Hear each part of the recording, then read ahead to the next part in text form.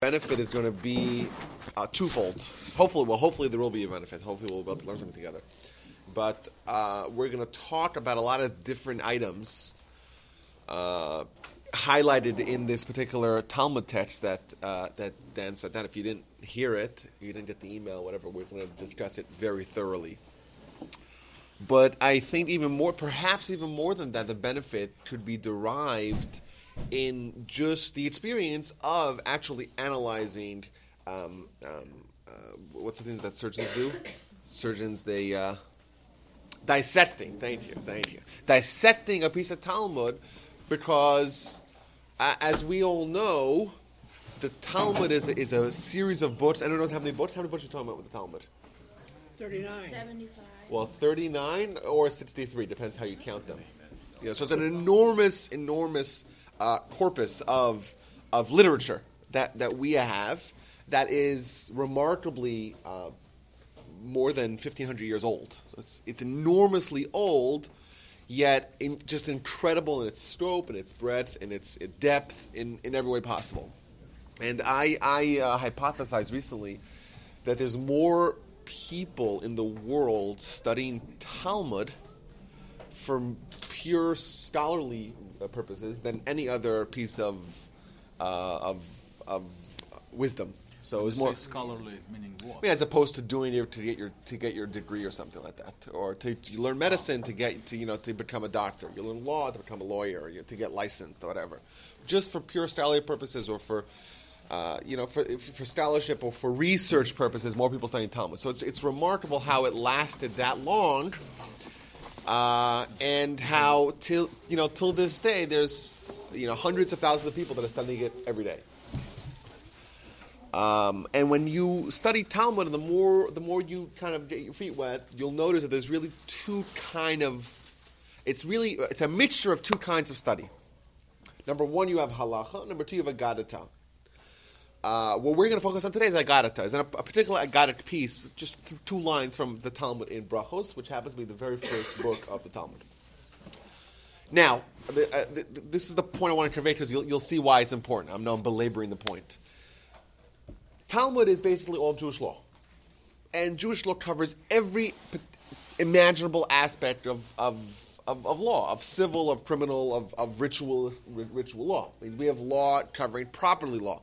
There's pages upon pages of documents, books upon books written about property law. And this is and you look at the laws regarding property law, and it's just remarkable how it's so easily translatable to today.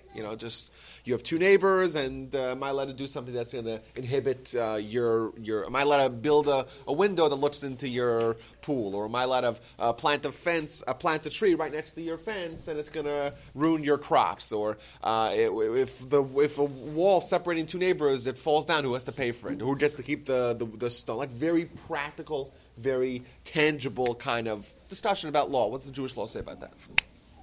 Finding lost items, all kinds of interpersonal damages, etc.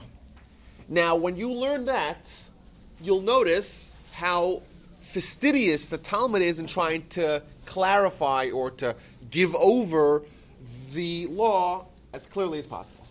It talks about hypotheticals that you won't even imagine. Hypotheticals, some of them might blow your mind, like these hypotheticals that it will come up with, because it's trying to teach you the principles.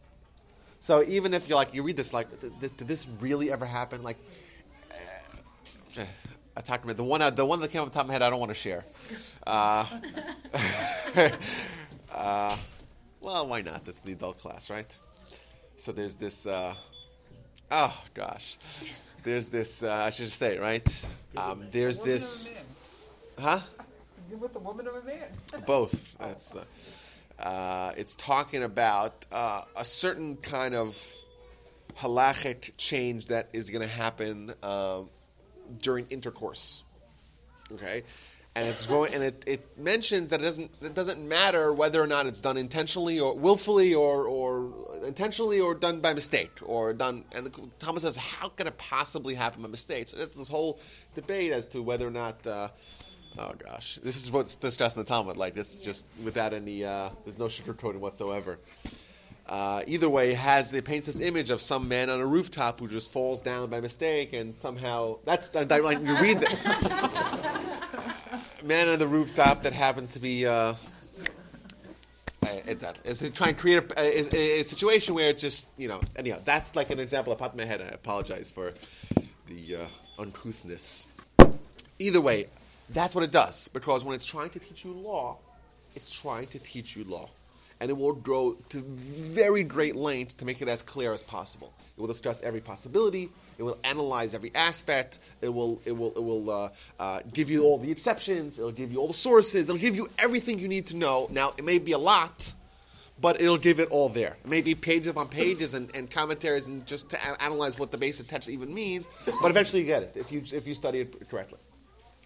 That is law. That is halacha. Yes. Do we get ever see anything that violates the don't add to or detract from? Yeah, of course. That's a Torah verse even. That's a verse 3 times in the Torah. I know that, but with this Talmud business, with their interpretations. No, it's not interpretations. No, according to the tradition, the Talmud is just writing down what was the oral tradition already then, what they learned from their teachers, and they had to write it down. We'll get to in next history class. We'll talk about. We already talked about it in the previous history class. We'll talk about why the necessity for writing it down, because it became unviable to be transmitted orally only. But it was a way of life coupled with the way of a systemized method of instruction, where there was dedicated students and dedicated teachers and proper infrastructure and a certain measure of peace and stability, political, and the Jews were relatively stable, and it was possible. They had to write it down because otherwise the Jews would have forgotten the Torah. So when you have a discussion about any particular law, the assumption is, or the argument is, that this is the actual law that Moses taught the Jewish people. That's the interpretation of the law, of the written law, that is, the Torah. The Torah says the laws of finding the lost object and the corresponding Talmudical, all the particular insights, all those things were taught by Moses. That's been the traditional perspective. And there's a lot of evidence to support that. Is it possible that there was some mistake in transmission? That's a debate that we could talk about that. I have a lot to say about that. Either way, that is law. The vast majority of Talmud is that kind of law. It takes a particular subject.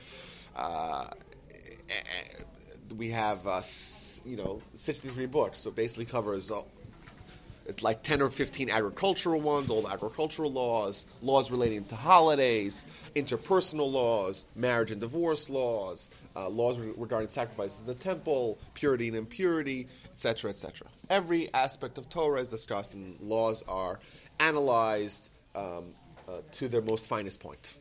So when was the last entries made in the Talmud? When was it decided to close it off? We're not accepting any more submissions?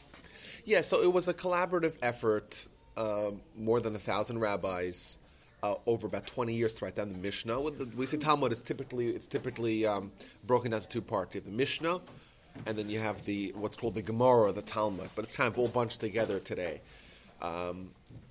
It was a process over about 300 years, starting with the Mishnah, and ending about the year 500.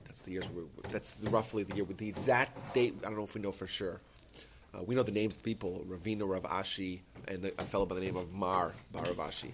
Those are the codifiers. But it was a collaborative effort. It wasn't just one guy on a mission.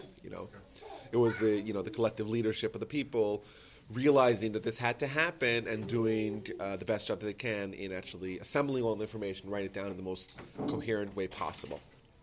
Editing it, we actually have. There's a few books in the Talmud, Nazir and Nidarim. Nidarim talk about vows, like a vow that you make.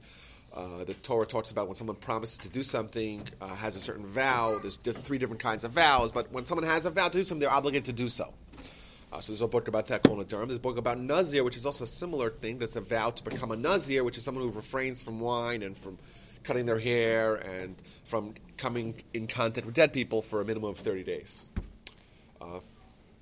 Those two things, the Talmud itself writes that it wasn't edited a third time. Therefore, it's a little bit incongruent to the rest of the Talmud, like the style, but the style is a little bit different. But it went through 2 series of editing and making sure it's uniform with the rest of the Talmud, but didn't have that third round. So you see it's a little bit different. But otherwise, for the rest of the Talmud, we kind of have uniformity. We have the way things are written, the way they're presented. The lingo used is all the same. It's all uniform across all 2,711 pages. Yeah? So, okay, I don't want to get off track, but I just have one question here. So, at what point was it decided we're done? We're not accepting any more, because obviously things like the Renaissance and the Enlightenment and all of those changes in human history occurred after the Talmud was written, and there could have been scholars and rabbis and others that would have had things and volumes to add to it, but were not able to. So so the question assumes that there hasn't been any scholarship since then. And remember we talked about Maimonides. We quoted that he, in his introduction to his major book, series of 14 books of Jewish law, he said this is the book of all books, book to end all books. And today, 2014, you cannot go 1 week without a new book being published as a commentary on the Rambam. Not a single week goes by. So the Torah is very dynamic, and it's remarkable that even though we have kind of a finalized version of Bible, a finalized version of the Mishnah, and those things that can't be changed, a finalized version of the Talmud, there's still so much room for scholarship.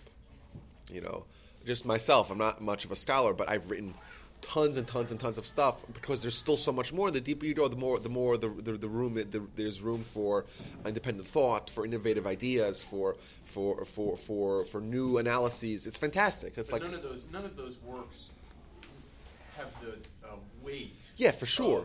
But it's working within the framework. Within the framework of the Talmud covered all for what it was trying to do. It left a lot of room for scholarship, and that's what we have today. And there's still a fantastic amount of scholarship. It's remarkable. Tens of thousands of books being published a year. Fantastic. Okay, so that's the vast majority of Talmud. It's halacha. We're trying to reveal what the law is. And then you have Agarata. And you read, and if you're just reading through the Talmud once, and it'll pop out, and you're like, what is going on over here? Right? You'll see things that it has different lingos. It has a different method of instruction, and it's talking about different topics, and the entire way it goes about presenting information is totally different. Now, what's Agarata? It's the philosophical aspects of the Torah. It's the ethical. It's kind of the ideas that aren't law, but kind of perspective, philosophy, ways of behavior, right? Insights into the kind of hidden parts of the Torah. And those things, the exact opposite method was employed, where we're not trying to make it as clear as possible, but we're trying to make it as concealed as possible, as difficult to understand as possible, as hard. And that's why it's frequently masked in the form of parables. You have a story. And the story is a fantastic story about a guy who was on a horse, who's traveling down a river, and meets the man. He says, "Why are you so ugly? Is everyone in your town that ugly?" And the guy says, "Oh, talk to God who created me." And he says, "Oh, all these these illustrations or these analogies." And it's like, what does it mean? Why is it tell that he's riding on a donkey? All those, every aspect of the information is important, but you don't know what it means. It describes a person who's traveling and it's dark, and he's scared of this, and he's scared of burglars, and he's scared of animals, he's scared of tripping, and then he gets a candle, and then he avoids this, and you have to know what these things mean, and he uses code words that you have no idea what they mean, and it sometimes takes a particular lesson and chops it into 3 and puts one of this part of the Talmud, one of that part of the Talmud, one of the third part of the Talmud, and you'll have no idea unless you're a scholar. The idea being that what the architects of the Talmud wanted was that the secrets of the Torah ought not to be dispensed like gumballs. Right? We don't just give out secrets. It's not. So how do they do that? How do you write the secrets? How do you write it in a way that only the people that really deserve to understand them will understand them? Right? That's what they tried to do, and in my view, they did it very successfully. But why? What was the purpose? Yeah. Why would they not want God's wisdom to be disseminated in a way that everyone can digest Well, it. they want people to earn it. They want people to understand it. They want people to, we talk about. I mentioned this a few times. I think before. We talk about Kabbalah. I haven't heard of the term Kabbalah. It's like a very popular, Kabbalah. Oh, the Red Streams and the Kabbalah Center and Madonna, right? All that jazz. Now, the word Kabbalah means. What does the word Kabbalah mean? Who knows what the word Kabbalah means? To know. Receiving. And the idea being is that the Kabbalah, what we call the mystical part of the Torah, the Sodot, the hidden aspects of the Torah, those things are something that you receive, right? Those things aren't written down. Those things are you meant to receive it from a teacher because that's the last vestige of complete oral Torah.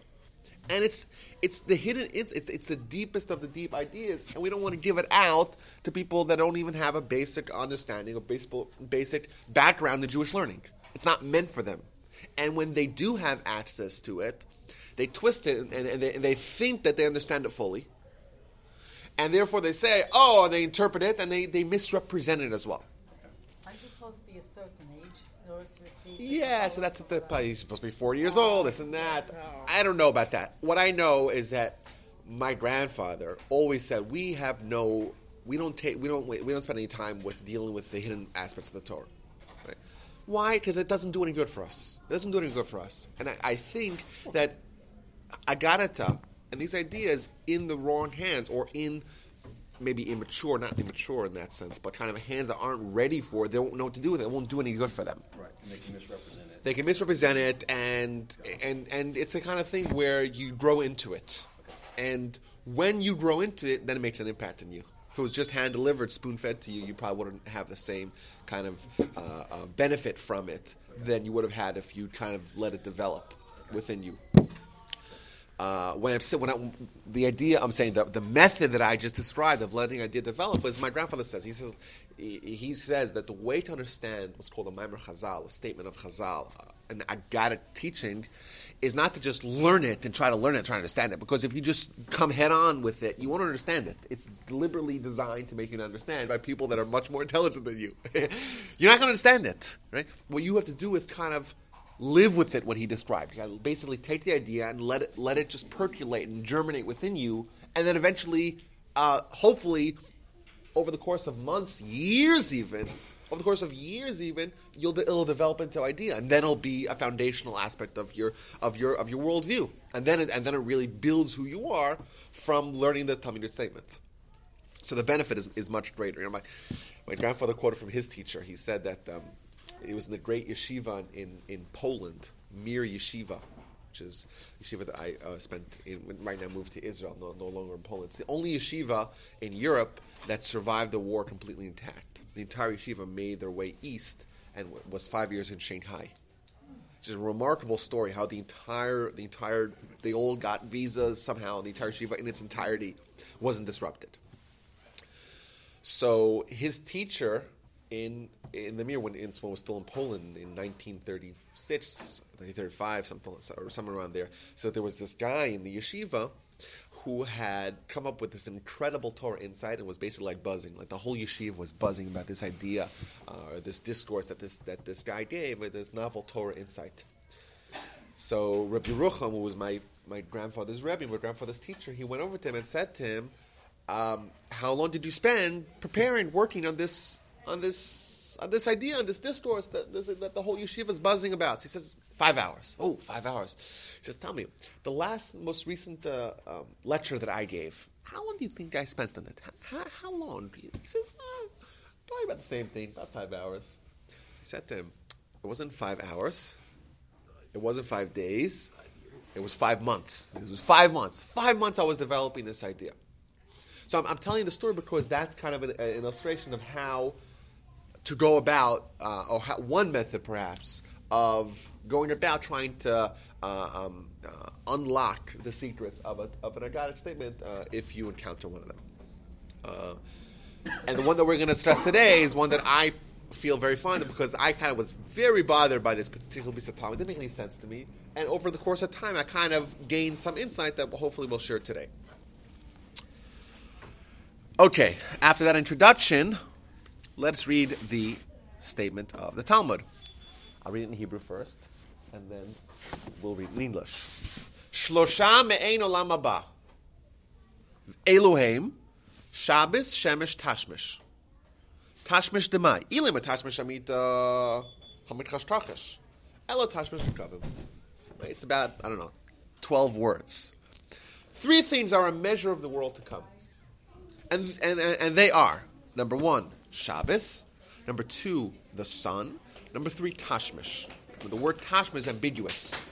It can mean multiple things. So the Talmud says, which Tashmish are you talking about? If you say that it means intercourse, then it can't be so because that weakens. That makes someone weak. Rather, it must mean removing one's bowels. That's what it says. That's the Talmud. That's it. And it goes on to some other thing. Right? And it talks about 3 things are a measure of something else. That's all it says. And this is from Brachos 57b. If you happen to find a Talmud in English, you can read it. That's all it says. I didn't add or subtract anything. And when you read this, a bunch of questions pop up. A few basic questions. What were we saying? There's 3 things that are a measure of the world to come. There's 3 things that are, what does that mean? What does the world to come mean? What does it mean that there's 3 things that are a measure of the world to come? 3 things that are similar, that are like, that are kind of a me'ain. Me'ain means it's a measure. It's a little bit of. What does that mean? Right? What are we talking about when we say the world to come? That is actually a. Those words don't appear anywhere in the Jewish Bible. Nowhere. Olam haba, which is olam means the world, like tikkun olam, fixing the world. Haba, the next world, or world to come, versus olam hazeh, this world. These are words that don't appear anywhere in the Jewish Bible. They appear rather infrequently in the the literature, in the Talmud. What is this thing? And if it's so important, it's this whole world, well, why doesn't it not say it anywhere in the Bible? It seems like it's a fundamental part of Jewish philosophy. In fact, Maimonides in his 13 principles, one of the 13 principles is the world to come. So why is it not anywhere in the Jewish Bible? Is it the Messianic age? No, the Messianic age is plenty in the Jewish Bible. Okay. So that's a very good question. They're not the same thing. Oh no. In fact, there's a Talmud that we're gonna another statement from elsewhere in the Talmud that we're going to bring that says as follows. I'll say it now because it's relevant now, but it'll be relevant later as well. All the prophets. You look at the prophet Isaiah and the prophet Ezekiel and the prophet Jeremiah, and they talk about this future time, right? Really good, right? Really good times. It's to be peace and prosperity and health and happiness for everyone. They foretell about this future time. It's to be really good. Kol Anavim, all the prophets did not prophesize for the days of the Messianic era. All the good things that we're told about in the future, that's going to happen in the future, is only for the Messianic era. But for Olam Haba, but for the world to come, Ayin lo ra'ata, and eye doesn't see it, only God sees it. And I can't see it. So even the prophets, with their vision and their foresight and their scholarship and their piety and their insight and their wisdom, they couldn't see what the world to come is. And all they could see was what's going to be Messianic times. So yes, there's distinct, we call them epochs, or eras, or kind of phases in time. One of them we call Olam Hazeh, and then the Messianic era is kind of very similar to Olam Hazeh. It's just this world minus a few. Okay, so what's the world to come? How come we don't hear about it in the Bible? That's one question we would ask. Another question we would ask: what does it mean that something is presented as a measure of the world? What does that mean? What does it mean that it's a measure? It's a small part. It's mini world to come. It's like the mini iPad mini. It's like, oh, this is the world to come. This is just a smaller version. It's the same thing. It's just a smaller screen. Is that what it is? Or not? What do you guys say? It is? It's a description. It's a description. Reflection. It's a taste. Okay. It's something like that. Remember, we just quoted to Dan, even the prophets have no idea what the world to come is. Even they can't see it. Their eye can't see it. Only God can see it. So it's clearly not the same thing. It's clearly not experiences that we could experience the world to come in this world. Clearly not. What it's saying is it's some sort of feeling. It's inkling. It's like a measure. We call it a measure. There's some commonality between these three experiences where you can kind of have some sort of insight into what we're talking about. We talk about this world to come. And lastly, obviously, what is the commonality? What does the sun have to do with anything? That's obviously a basic question. What does Shabbos have to do with anything? What is, removing the door to the bathroom? What does that have to do with anything? And lastly, the last question, my favorite question, is that if you actually analyze what we're saying here, we're saying a statement, three things of the world to come. We give the names of the three items, and then we say the last item. Well, what does it mean? It's an ambiguous noun. Does it mean this or does it mean that? Why does the Talmud not simplify it and say three things are a measure of the world to come? Shabbos, Shemesh, and Tashmish Kavim. Tell us which Tashmish we're talking about, and that's it. Why did they say Tashmish? They say, Tashmish can be multiple things. Is it this kind of Tashmish, that kind of Tashmish? Well, it can't be that kind of Tashmish because that makes you eat. It must be referring to that. Why? Take out that whole dialogue. Take out the whole discussion. Just tell us which noun you're referring to. Say Tashmish and Kavim, that's it. Finito. You don't need to say any more. You like it? You like the questions? No, that's all right. You're doing good. I'm doing good. Thank you. Okay. Keep on. So, You'll be great at after this course. So we have to figure out what they have in common, all three different things. Shabbos, the light. or not necessarily that they have in common, or maybe these are three elements where there's some commonality to a third party, to the world to come. That is. Perhaps what we're saying is like this. Now, our class here has a special affinity for Maimonides, right? We had the whole class discussing what Maimonides. So we're going to try to invoke a lot of what he wrote about the world to come as kind of a basis for our understanding of this idea. Olam haba, world to come, Maimonides calls it Olam HaNeshama. What's so funny, Andrea? I'm not going to say. Just keep going. Okay. I'm just going to keep it to myself. Okay. Okay, so Maimonides calls it Olam HaNeshamot, the world of souls. And the first thing that we know about this world is that there's no physicality.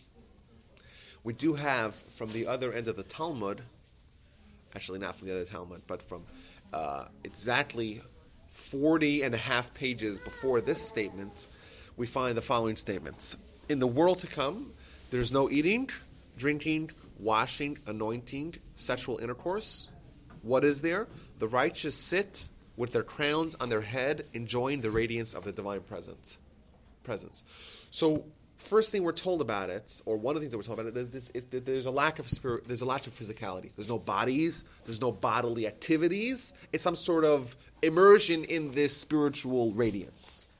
Okay, that's the first thing that we know about it. Now, for us to try to imagine a bodiless existence is very hard. It's very hard. Our perspective, our way of seeing the world, our senses are all physical. They're all physical. Our interactions with everything, they're physical, right?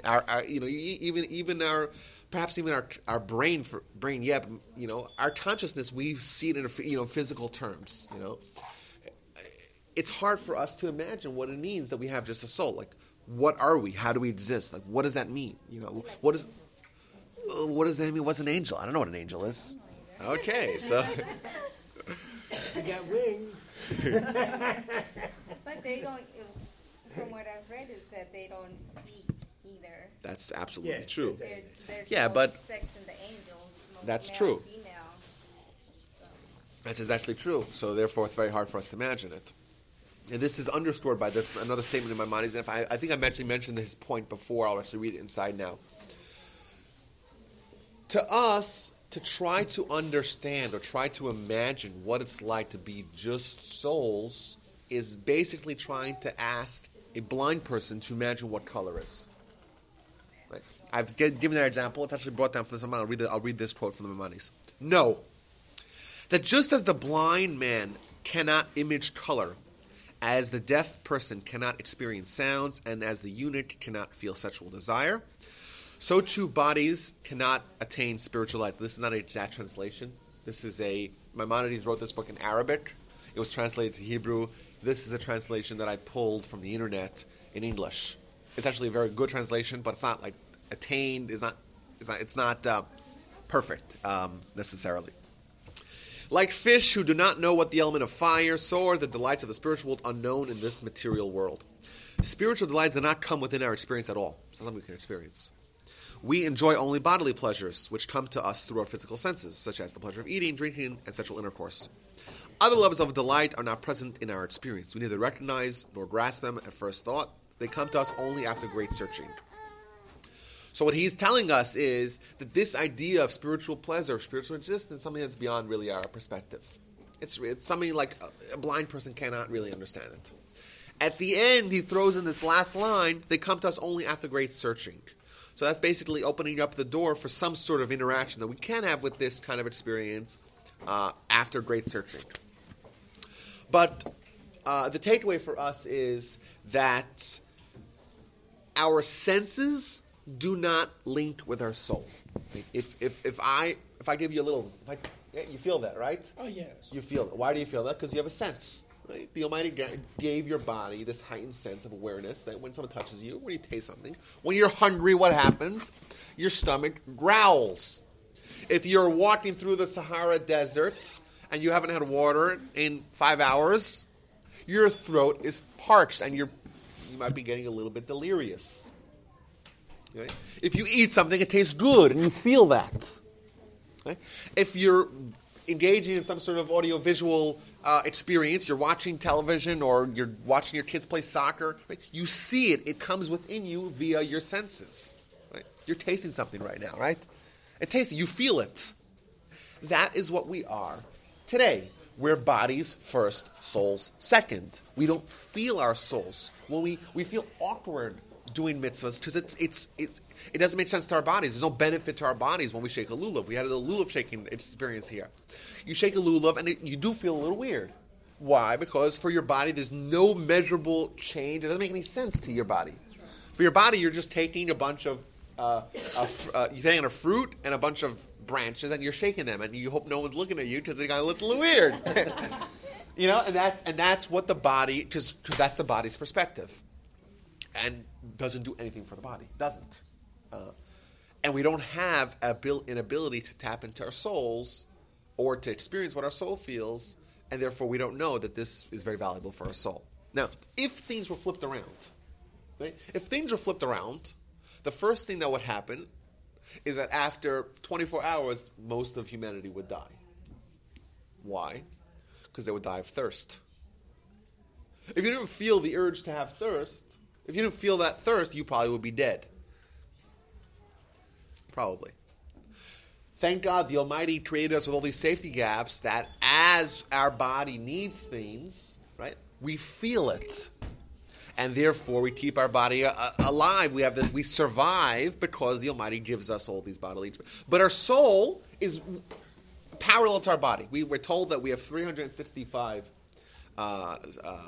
sinews and 248 limbs, and the corresponding amount of mitzvahs. 248 positive mitzvahs and 365 negative mitzvahs corresponding to the limbs of the body. We're told additionally that there's spiritual limbs as well. And there's an exact mirror image kind of between the body and the soul. Right? The soul exists and it has kind of these elements, what we might call limbs, and they gain nourishment from the mitzvahs, just like our body gains nourishment from what we consume. You eat and it gives you, or you consume oxygen, you have water, and all those things, your body breaks down all the nutrients and the minerals and the vitamins and kind of gives life to your whole body. That exact parallel happens, and hopefully will happen in our spiritual body as well, which is what we call our soul. We don't have a sensory connection to it, and therefore it's kind of a foreign idea to us. In this world to come, we are just souls. We are just souls. We don't have that whole body, the whole body thing, and therefore this reality is kind of hard for us to imagine. But that's what it is basically. It's a world where we don't have bodies. We don't do the body themes. We're just souls. It's the opportunity for, like we mentioned, pleasure, like this spiritual pleasure. It's also the place for, it's reward and punishment basically. This I'll get to the second thing. It's this place for reward and punishment where we mentioned this a few times here, that we don't believe that reward and punishment is meted out in this world, right? There's no way that Hitler could have paid for all his evil in this world. It's not possible, you know. And if you accept the idea of a soul, by definition, you're accepting the idea of reward and punishment in a different world when all rights can be wronged and all wronged can be righted. Yes, Dan. So the world to come is after the Messianic era. When's the resurrection part? Explain to me this timeline. Okay. This resurrection, where So, I can try to explain the timeline, but I don't know for sure because I don't believe it says it anywhere explicitly. It doesn't. I don't believe it says it anywhere explicitly what the exact time. It doesn't go out of its way to make it easier for us. It seems like to me that right now we live in this world, basically. This world. We live on a planet. We live part of a solar system. We're in a galaxy. Right? We have bodies. Right? That's basically, we know what this world is basically. At some point in time, there's going to be some change to this world. A minor change, most likely be a minor change, where it's going to be that the idea of God is going to be ubiquitous in the world. I think we're already more than halfway home. It's the vast majority of the world. If you take a snapshot of the world today versus a snapshot of the world maybe 2,000 years ago, it's remarkable how the vast majority of the world today has this idea of God, basically, the basic idea of God, in some sense, down pat. You know, so yes, the Christians have their kind of, their forking, so to speak, of the idea, and the Muslims kind of have their application of that idea. And but the idea of God has made tremendous inroads, since the days of Abraham. You mean monotheistic God? Yeah, monotheistic God. Now, you'll say, but the Christian God is not really monotheistic because they have the whole tripod thing. No, I wouldn't. Okay, I'm saying, but it's close enough that if it gets tweaked a little bit, it's already the Jewish idea of God. No, you just still have a population on this planet that doesn't have this idea. Yes, that's true. That's true. But that idea of the world that knows God, we're very close to it.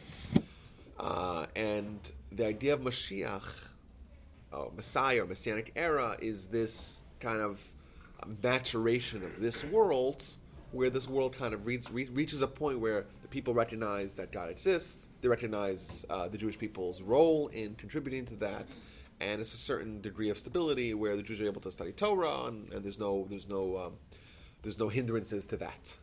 So it's basically, we could exist in our land, going back to Israel, like we're already there, we're already 6 million Jews in Israel.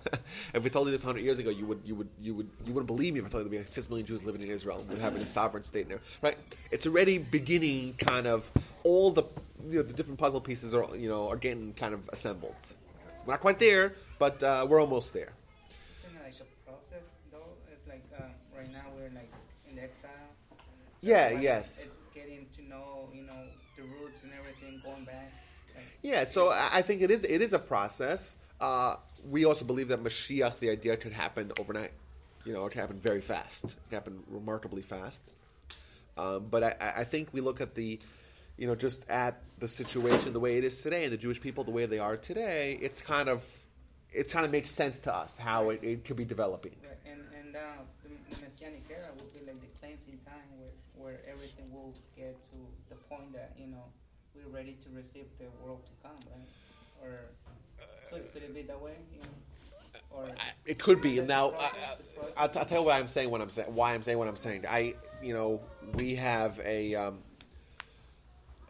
We have this tradition. Call it tradition. I don't know if it's explicit anywhere. That if you look at the works of Maimonides, it's written in conceptual order, like from most important to least important. What's the first thing Maimonides discusses? Believing in God, foundations of Torah. He spends the first chapter basically dealing with Jewish theology. First 4 chapters. And he goes on to believe in, and then he talks about the laws of character and the laws of Torah. Basically dealing with tshuva, repentance, right? Living, believing in this one God and not believing in any other gods. That's basically the beginning of Maimonides.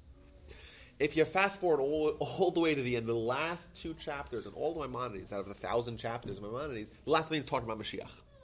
So I always put this as kind of basically Maimonides telling us that this is not so important. And he himself writes it. He says, listen, don't spend too much time in it because we don't know. We don't know what's going to be, and it's not really relevant to us. Huh? Because it ain't good. But it's already happening in some measure, You could have said 100 years ago the Jews going back to Israel is foretold in the Torah. It's never happened.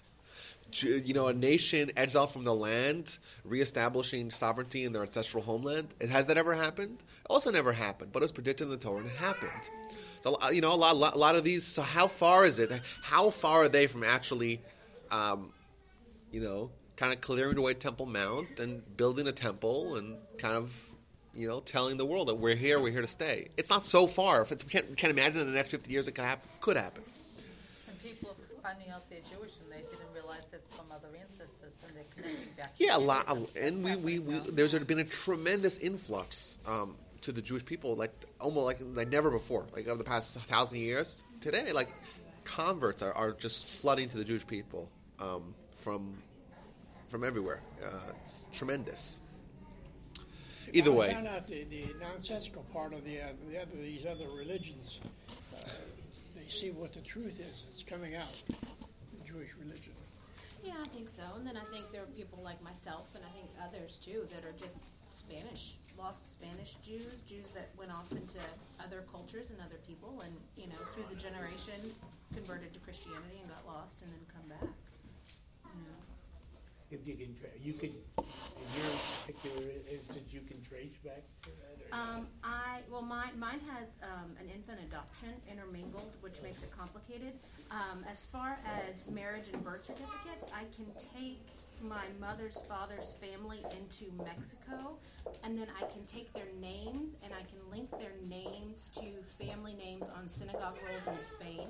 And then I've also done DNA testing. Someone did the research. When I look, basically when I did DNA testing, he did it too, went into a database that hooked me up with currently living relatives who share my DNA. And you can self-identify what your religion is. And basically my relatives who live in Spain and Portugal are Jewish. My relatives who live in Mexico are Catholic and Jewish. And my relatives in the U.S. are everything in the world. So it's kind of, I don't have birth certificates taking my family line specifically back to a Jewish family in Spain, but I've got lots of circumstantial evidence, and so I converted. So, yeah. Yeah, it sounds like you did some Ancestry.com. Years. Yeah, wow, fantastic. Did the DNA what is testing. The website? Ancestry, I did 23andMe. I did my DNA testing through 23andMe, and then the paper trail basically is working with my grandfather's adoption records and Ancestry.com and family trees built by relatives I found through 23andMe. Fantastic. And the Mormons actually have gigantic databases. Like the Mormons are making it their job to pull birth, death, and marriage records from all over the world and digitize them, and they're available for free. And so that's where I'm getting most of my stuff from Mexico. Cool.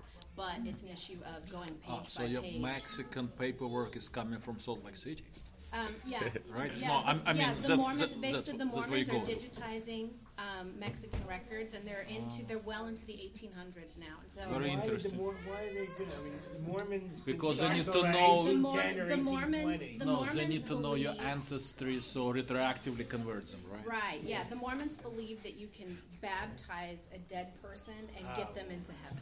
And so they want to be able to find all the relatives I got to you. make There was a big hullabaloo about that because recently. they did Anne Frank. Yeah, they were Yeah. posthumously converting all these people. Yeah. Nonsense. Either way, the records are nice and they're free. So, You don't care about Anne, but the means are useful, right? Yeah. So that's fascinating. But I think the Messiah question, there's a phrase that people can, somebody is so heavenly minded that they're of no earthly good. And I think that's kind of a useful way for looking at how much emphasis you should put on worrying about the Messiah, because we don't have enough evidence to draw any serious conclusions. It's a great thing to think about. Yeah, but I'm it's saying not going to impact your daily life. Maimonides tells us, listen, this is a belief that we have. Yeah. It's been part of the Jewish philosophy and perspective for millennia. Mm-hmm. We believe it, but we don't know anything about it. Right. And there's debate and as to what actually changes. Yeah. And therefore, it's not important. And it's the last thing I'm going to tell you about because you got to know it, but it's not that important. Yeah. You know. Well, it doesn't impact your and daily it's life, it's so like it's remarkable because what's the second to last thing that he brings? The laws of Gentiles, like what Gentiles need to know, and the 7 Noahide laws, etc. And this is a book written for Jews. I always say, like, Maimonides is writing a book for Jews, and he's telling you it's more important for you to know what other people need to do than Gentiles need to do than the idea of Messiah. It's not so important. It's not so. It's important, but it's not. But it shouldn't make a practical difference in how you live your life. Because you don't really. You have to do what you need to do in this world. To make sure that you're doing your job. So that's what we talk about Messiah. We talk about this Olam Haba. It seems like it's some future world, not necessarily on planet Earth. Soulful world. I don't know where it exists, or maybe does it need to exist? I don't know. Does it need to exist in a place? I don't know. I have no idea how it works. Okay. I'm saying it's not what happens after you die. Okay. But there's discussion of the resurrection, which I know goes into yes, a bunch of stuff. So yes. that happens after the Messianic era and before the world. It seems like it's afterwards. Okay. Right. Okay. This world Messianic era, resurrection, next world. We also have this another thing called La'asid Lavo in the future, which is a undefined future. Bernie, what's not that funny? It's not funny. No, I'm just very cynical. Yeah. Okay. I'm not laughing. Yeah, but remember, the Torah has never been proven wrong. Never. And it made such bold predictions. It went out of its way to say things that are so incredibly unlikely to have happened. And it recounts. It has accounts, documented accounts of people witnessing fantastic things. And those like for example, the manna falling from heaven, right? According to the book, you just read the book, the Jews consumed manna for 40 years. How many people? Millions of people. Oh, did this happen or not? Well, those same people got the book, right? Moses delivers the book to them. They subsequently observed the whole Torah, right?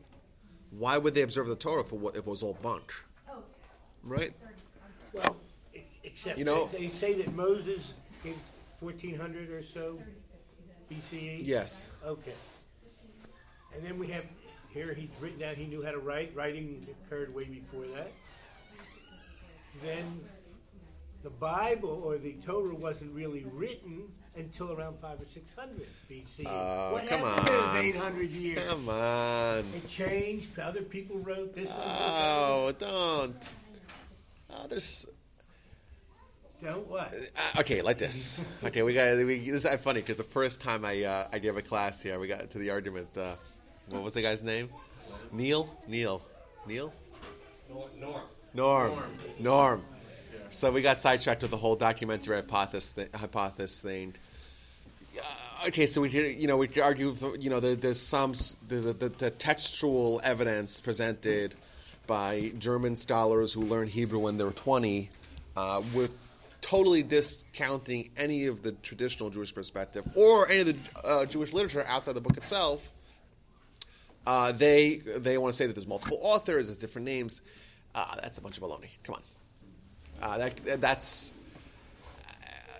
Let's assume that there's some textual inconsistencies. Let's assume that's true. The Torah still makes predictions that are so remarkable and one of a kind and have come true. That alone should be enough. Forget about the textual. I'm saying that's an argument that we can have. We can't really settle it here today because. But let's say there are some textual inconsistencies. Every single one of them has been answered by the Talmud. It's just the scholars say we're not looking at the Talmud, we're looking at the book as a single standalone document, and therefore we're going to treat it like like any other book, and therefore we're going to say, oh, there's some sort of this. It says the different names of God. It repeats various stories. Well, you open the Talmud, it says, well, it says the story again for this purpose. They totally discredit. They don't even look at it. And a few basic principles that every fourth grade kid in Israel knows, they rejected, like the idea of the Torah being nonlinear or not chronological. So if it says, oh, Abraham's father died and then afterwards it says that Abraham was 75, but wait a minute, according to the age, it claims that there's basic mathematical problems because it doesn't understand that the Torah is was never intended to be accepted as chronological. So, but besides for that, the Torah, let's see, for example, makes a prediction that the Jewish people will always remain few in number, will be exiled from the land, will be scattered through the nation, will come back to Israel. That has happened in human history a grand total of twice. Once, when the Jews were exiled after the first temple was destroyed, and once this century, right? Why? Because there's patterns. When nations get conquered, and they get either swallowed up or they can disappear. And it's happened thousands of times. That has happened thousands of times. Where there's assimilation, there's the melting pot, and they disappear. They lose their distinct identity. The Torah says that Jewish people will always stay around. They'll always be small in number. They won't overwhelm their anyone else. Always face hatred and anti-Semitism and marginalization, and that's also been true. Yet will survive and come back to Israel and establish a state. Like that's a prediction the Torah makes that no one could deny. Wherever you make all the textual analyses, it's a prediction made at least 2,200 years ago, because then we know for sure that the Torah is that old because it was translated to secular hands, right? And then it happened, and we see today with the gift of retrospect that it actually happened. So that's something to me that if you have an ancient book that, according to what it itself says, right? If it says that it was delivered to the people that saw Moses, that's what it says. Moses gave them the Torah, right? And it's remarkable that it makes these predictions. That's just one prediction that it makes, but it makes multiple predictions that have come true, totally, and we can see it today. Right? I think it's short-sighted to just discredit it because some German scholar in the 1870s said, "Oh, it says the name of God is Elohim and the name of God as the tetragram. Oh, it must be those different authors merged together." I think it's a simplistic way of doing it, and also I think that it undermines the whole religion. The second that it's then why are we living as Jews? It's just the works of some men who came up with it, and maybe very intelligent men, but they came up with it, and why should we follow their word? Why does their word have any validity? Yeah, I can't. But if you actually analyze and you investigate and you ponder the evidence, it's remarkable. It's remarkable. And I think the only way for it to actually not be true is that you have some of the most brilliant people on the planet. Because any way you slice it, the Torah is just way ahead of its time in being a systemized, structured way of living. It's a work that has not been matched yet. And even if it was written in the 5th century BC, before the Common, even if it was written by the most brilliant or one of the most brilliant collection of the most brilliant people around, because it is the greatest law systemizer. I don't disagree with that it was written by all these scholars, etc. My issue is that God, speaking to Moses, gave him the thing, and they he told him just before he died, he gave all this stuff. It's a nice story. Yeah, but remember, and it's also, this is another important point. We're the only religion that is based upon a national revelation. Every other religion starts off as one man claiming to have some sort of divine inspiration, divine connection, right? Prophecy. Every single religion starts the same way.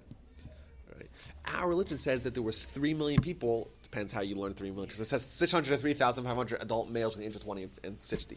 So you assume it's at least 2 million people that experience with their own eyes. They all saw it. It's repeated multiple times in the Torah, and the Torah even itself says another great prediction from the Torah, where it says that no other religion will ever claim to have the formation of their religion to be similar to ours.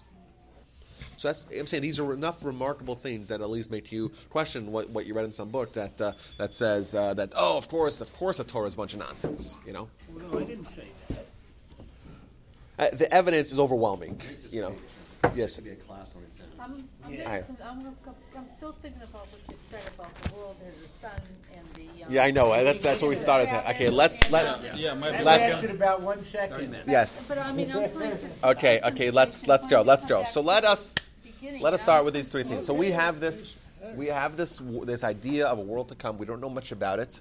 We know that it's a spiritual world. That's what we know about it. It's a world of having spiritual pleasure, spiritual delights. It's beyond our capacity. There's 3 things in this world that are a measure of it. What's the first thing? Shabbos. So what I found, just as kind of a way to follow up with Dan's question, when we started off the history discussions, we said, the Talmud said that this world is 6,000 years. That's it. There's an end point.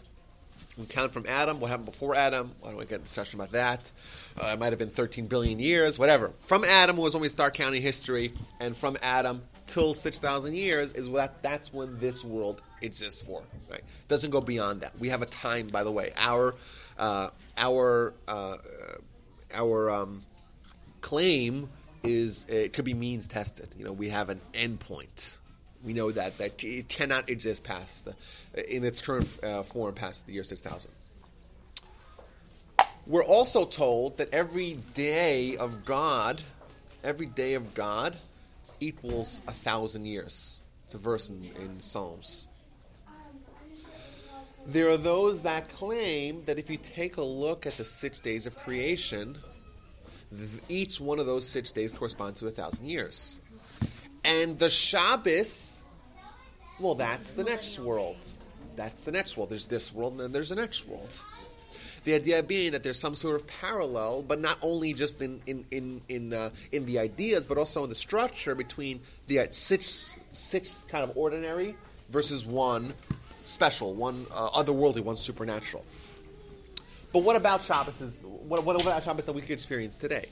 So we find a verse, we find a statement that says as follows: Mi shetarach be'erev Shabbos, yochal b'Shabbos. Mi shetarach be'erev Shabbos, me'echen yochal b'Shabbos. What this means is like this: he who toils before Shabbos gets to consume on Shabbos. But if someone doesn't prepare for Shabbos, what is he going to eat? What is he going to eat in Shabbos? The idea being, we know that if anyone observes Shabbos today, you know that there's an end point. Shabbos starts at 5:08.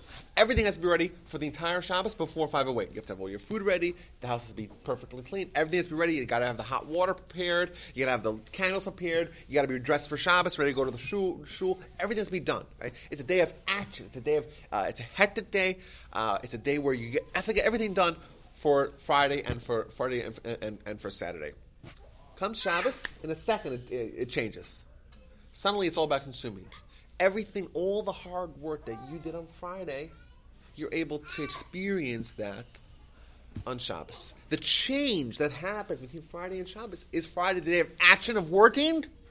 Shabbos is the day of consumption. Shabbos is the day of enjoying the fruits of your work. We're told also, additionally, the world to come is not a world where you can do any mitzvahs. Right? You cannot do any mitzvahs. You can't. Only in this world you can do. This is the world of work. This is where you work. This is where you accomplish. The second that change happens from this world to next world, it's about consuming. Whatever you did, whatever work you did, whatever toil you invested, that's what you have. Right? If you didn't take care of making hot soup, you don't have any hot soup for Shabbos. You don't have that corresponding spiritual reality for Shabbos. So yes, Shabbos presents to us, if you experience the whole process from going from Friday to Shabbos, you experience what basically happens on the spiritual sense. This world is a world which we are told in the Mishnah in Pirkei Avot, The Mishnah says in Chapters of Fathers, this world to next world is like a corridor to a hall. A hall as in a ballroom versus a hall as in corridor. This world to next world. Halam Hazeh is comparable to a pathway to next world. Right? We're here to get there. Whatever we invest here, we're able to consume there. That's the idea.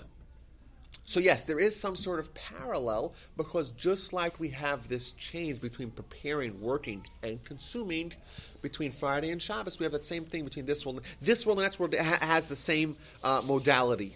It's about work here. It's about sweat here. It's about doing as many businesses as you can. It's about preparing yourself for all the spiritual goodness that you could possibly accomplish.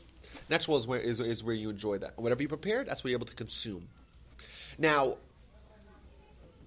in our view, we look at reward very differently than the way the Jewish philosophy looks at it. We look at it, if someone gets really good, someone gets an A, you tell a kid, you get an A, you get a lollipop, or you get a bicycle, you get an iPad, right? That's the way we view things. It's like you do this, and then you get that. The Torah is telling us that our actions in this world are rewarded in next world. However, the reward is very similar to what happens between Friday and Shabbos. Right? When you eat your food Friday night that you prepare on Friday afternoon, is it a reward? Is it like a lollipop that you would give someone to give for getting the A? No. You're just consuming what you prepared. The idea being that our mitzvahs is like our preparation of a food that we consume. We consume the actual thing. That means there's no disconnect between the action that brings about the reward and the reward itself. The reward, in fact, is the consuming of their action. We're told many times that doing a mitzvah creates a certain spiritual reality that can be consumed in a world where all you have is spiritual. All you have is spiritual life, so therefore all you consume is spirituality as well. So that's that. We're told. Additionally, back to Pirkei Avot. I'll say this really quickly because I want to finish everything. So, I'll skip it. Let's go to the next thing. The sun. I have another idea here. So we have this idea of preparing and consuming. We have another idea that I like to call it's experiential. What do Maimonides tell us? You want to know what Olam Haba is? Right? You're a blind person. It's color. Right? Unless you've experienced it, you have no idea what you're talking about. And people talk about Shabbos, like Shabbos. Okay, so what are we doing here?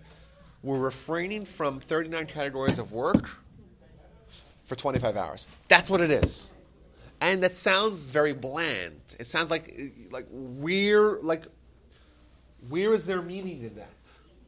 What's the meaning? Like, how does that work? You could talk about it. You could describe it, but what does that mean? Like, how is there any meaning for it? How do people who observe it, why do they swear by it? What does it mean? They mean unless you've experienced it, you don't understand it. In Judaism, typically, we're this is my perspective. Others might argue. The Hasidic movement probably would disagree with what I'm saying right now. We're an intelligence first, understanding something first, brain first, heart second kind of religion. We're very much based upon understanding. We're very rational. We try to understand things. Right? It has to make sense for us. It has to be reasonable for us. If it makes sense, if it's logical, then we can proceed to try to feel it. Shabbos, everything turns upside down. There's no way to understand it unless you experience it. If I gave you a cookie, I say, this cookie is the best cookie around. It's very moist. It's very sweet. It's very crunchy. And you say, oh, wow, I want to experience that. So there's two ways you can actually go about experiencing that. You can either, take it, make a bracha, and eat it.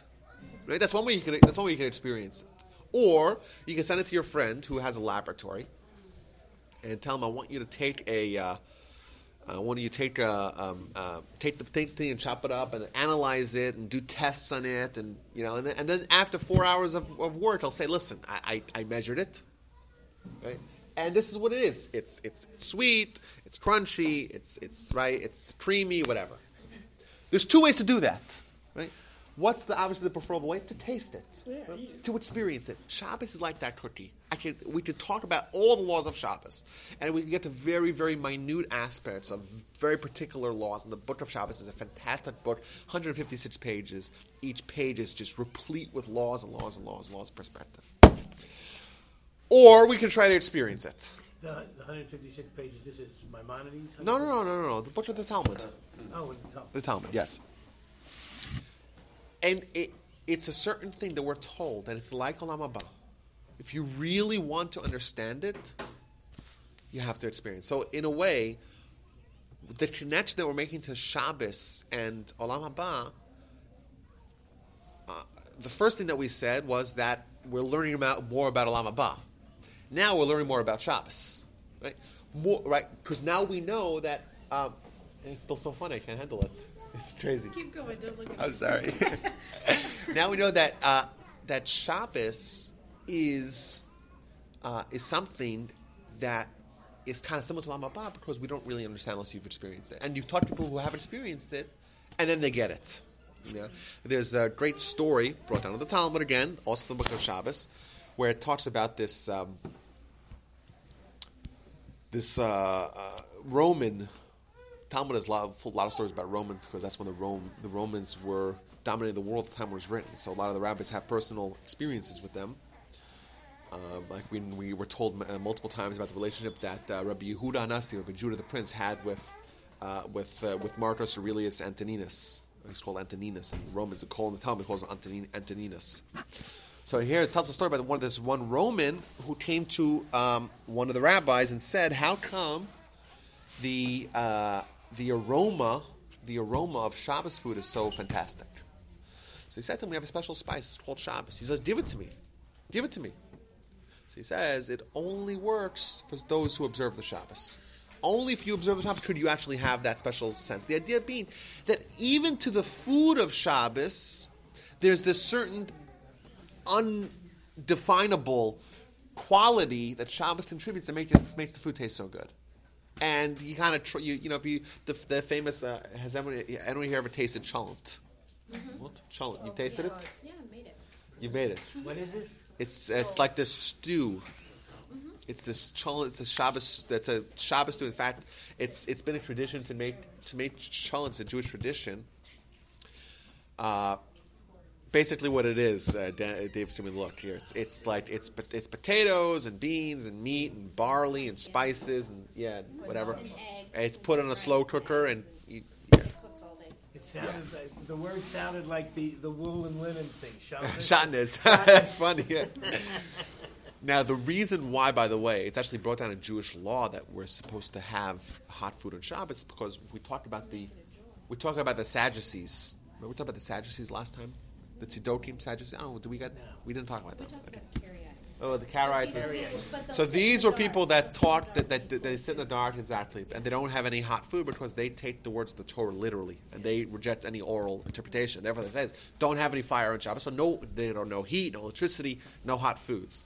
So kind of to show that we don't believe that if you put the light on before Shabbos, or you put the food on before Shabbos, you're allowed to eat it. That's why there's been a tradition, essentially brought down in Jewish law, where you should eat hot food on Shabbos.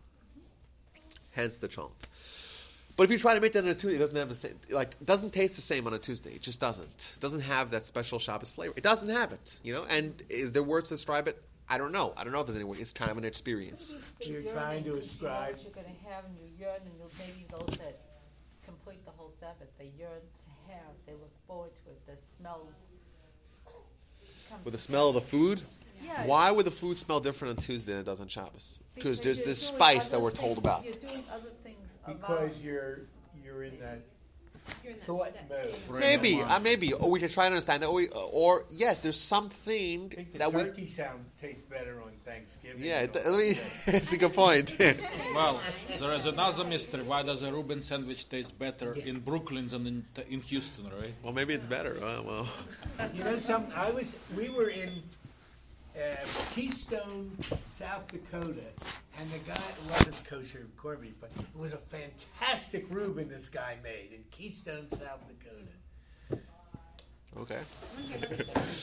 Okay. There's another one about Shabbos. Very necessary to say that, wasn't it? You got to quit, Rabbi. We want to hear about the sun. Oh, we're gonna get to the sun. And we're gonna get to the end of it. We will get to the end of it. I guarantee it. I want to know about bowel movements. Yeah. Okay, so we said this is a third way that I came up with understanding this. Perhaps is that we're told, we describe that spiritual activities fill out a character for us. Like for us, we're bodies first and souls second. You know, I want to describe this as, you know, the soul. The soul's in the body. I'm sorry, is in the driver's seat. And where's the soul? Where's the soul? Dan, where's the soul? The soul's like in the trunk, like in the first scene of Goodfellas. Yeah. It's like in the trunk there. That's where the soul is for us. The soul, like, it doesn't really, like, we don't feel, it doesn't resonate within us.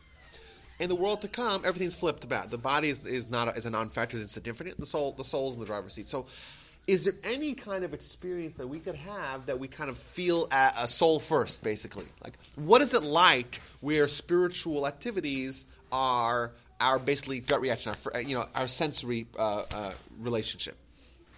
Now, there is this statement that's very famous that talks about Shabbos having a neshama yisera, extra soul. Anyone heard that? Neshama yisera, extra soul. What does that mean? So I always thought it meant that it's, well, you got two souls now. You got special two souls. I don't know. What does it mean, two souls? You're more alive? I don't know what that means.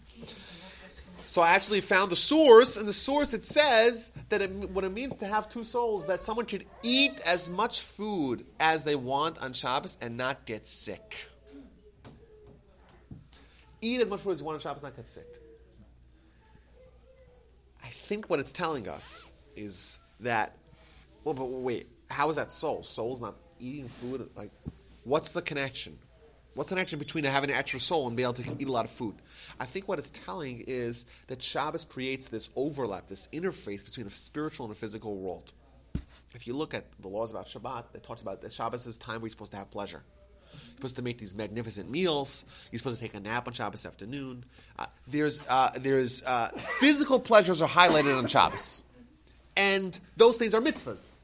And there's a mitzvah to make to drink wine on Shabbos is a mitzvah. To have a lavish meal, you're supposed to make sure you have meat. Don't go vegetarian. I didn't want me to get into that discussion. I meant, don't say I'll just have like a piece of pita and just kind of get away with it. It's supposed to make a feast. Okay? It's a time where our bodies are suddenly so super excited to do a mitzvah. It's this one time where we can get some sort of glimpse and insight what it means to love doing a mitzvah and feeling so natural. It's natural for us to say there's a 4-course meal. Every Friday night is a 4-course meal at my house. 4-course meal. Who doesn't sign up for that? Everyone signs up for that. And it's spiritual. This is what it's like. That's a kind of a window into what it's like where you have soul first. It's a time where doing a mitzvah seems very natural. It's not awkward. Not shaking the lulav. Lulav, yes, it's spiritual. Our body doesn't feel it. We don't know what it's like to be spiritual first. What does it feel like to have a mitzvah feel so natural until we get to Shabbos? Shabbos, you sit there. Oh, whoa, it's just everything looks so beautiful. Table's all set. We're told in the Talmud, make sure you have to have a white tablecloth. It has to be royal. You got to have everything. You have the fresh challah. You drink the wine. You have the community, you have people over, you talk, you sing, you don't have your cell phones around. It's just a transcendental experience. It's awesome, and your body is totally on board, and it's a way to experience what it's like, what's going to be like in the world to come, where spiritual activities feel very natural. Let's move on to the sun. I found multiple times where we have this connection between the sun and the afterworld. For example, we're told, this is from the Talmud and Sanhedrin, we're told that in Olam Haba, the light of the sun will be diminished. Why would the light of the sun be diminished? Because the light of the tzaddikim, the light of the righteous, will outshine the light of the sun. Therefore, comparatively, the light of the sun will be weaker. Not that it itself will be weaker, but comparatively, it won't be as bright. Additionally, we're told, as I told to Dan at the beginning here, Kol HaNeviim, all the prophets prophesied for the days of the Mashiach. But for Olam Haba, ayin lo ra'ata, an eye doesn't see it. Is there anything in this world that an eye cannot see?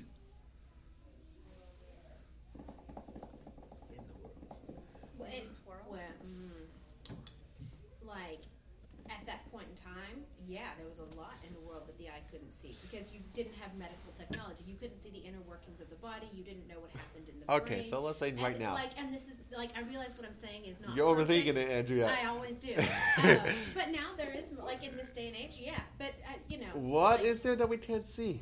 It's a simple question. We can't see the soul. Feelings. Most of the world. No, like I'm we sitting can- here right here, and I can't see outside. And The sun. The sun's right there every day. And you go out and try to look at the sun. Try to look at the sun. You'll burn your eyes, exactly. The Almighty put the sun here, and it's there, and it's so part of our life. The sun stops shining for a second, we're all toast. Oh, actually the opposite. We're not toast. We're all frost. But the sun is such a crucial part of how we exist here. And it's ever present, and it's always there, and it's exactly 93 million miles, more precisely 92.6 million miles away. If it was a few hundred miles closer, further away, we'd have a very hard time having so much, habitable land. It's there, it's always there, yet we can't see it. And I can see it, and I cannot see it. The idea being that yes, the reward and the pleasure of the world to come, it's beyond our scope. We cannot imagine what it's like. We're told in the Mishnah that Dan once quoted to me, right? It's better to have 1 second of repentance and mitzvahs in this world than the whole world to come. And it's better to have 1 second of pleasure in the world to come than all this world. So, that's it's a Mishnah. This is a Mishnah. It says this 1 second of this world is better than the whole next world. The 1 second next world is better than the whole this world. That's what it says, and it seems to be an oxymoronic, exactly. And the answer is that this world, for what the purpose of this world is, of doing mitzvahs, once you're dead, once you're in next world, you don't have any other options. You can't add any more mitzvahs to it. Right? 1 second of opportunity equals the whole eternality of next world. You can never accomplish any more. But 1 second of next world, for what next world is all about, which is reward and punishment, pleasure, cannot be matched by all the pleasures in this world. So if you take all the pleasures of this world, all the steaks, all the Reuben sandwiches, everything, put it all together, it won't equal 1 second of pleasure in the world to come. It won't. Even in South Dakota. Even in South Dakota. Even if it was kosher. Well, Reuben's got cheese on it. So we've spent all this time talking about the superiority of soul and spiritual things over bodily things. Generally. Superiority, we said this world is superior because here's where we do mitzvahs. Right, yeah. So this world is infinitesimally more superior to next world because now we have opportunity. Yeah. Yes. Okay, so why is the third one so bodily? The poop versus sex. Like, why are we going from these big soul and spiritual things to this third very because maybe it could teach us something. Yeah. Maybe it's going to teach us something. Another allegory. If you guys remember, Wait a minute, now that's a form of creation. That's why. If Well, you guys, like you've got, Shabbos is, commemorates creation. Sun, nothing grows. There's no life without the light and warmth of the sun. And so you can see it being sex because sex is this act of creation. Poop, theoretically, is creation, but not quite. fertilizer. I don't know. Now, guys, I want to make a disclaimer. I believe that there's legitimacy to every word you said. Okay. And I believe that there's so much more out there than what we are covering today. Like we gave 3 potential understandings as to why Shabbos is compared to the world to come. We have 2 for the sun. I believe there's more. We have the whole thing about Moses. I'm going to skip out. Remember, the face of Moses went to the face of the sun. Moses had to wear a mask. In Exodus it says And Moses was the one who basically was able to live a spiritual world while being ensconced in a physical body. We have other sources that talk about how the soul kind of wants to leave every body, but somehow when Moses was about to die, we have this whole dialogue between his soul refusing to leave because Moses' soul was a more hospitable place, because Moses' body was, because he had perfected his body. We're leaving that on the side. Let's move on to the last thing, Tashmish. And we said, if you read the notes ahead, huh? Nice.